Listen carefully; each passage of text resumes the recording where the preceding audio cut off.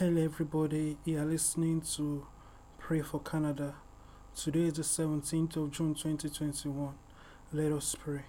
In Jesus' name. O Lord Father, we thank you for this day. We bless your name for your love, for your kindness. Well, if you've done in our lives, know that you are doing in our lives. Father, we bring before you the nation of Canada.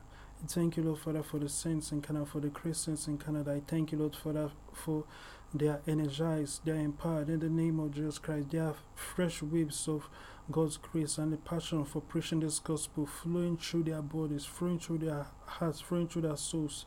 They cannot rest without preaching the gospel. They cannot rest without advancing the cause of the gospel. In the name of Jesus Christ. All that the enemy is doing through anti-Christian movements and anti-Christ movements like the LGBT movements and the BLM movement shall all be put to shame in the name of Jesus Christ. They shall be pulled down. They shall be destroyed in the name of Jesus.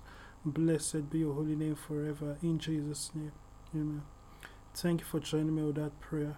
Remember to check out alfred.vip. And don't forget, men ought always to pray and not to faint.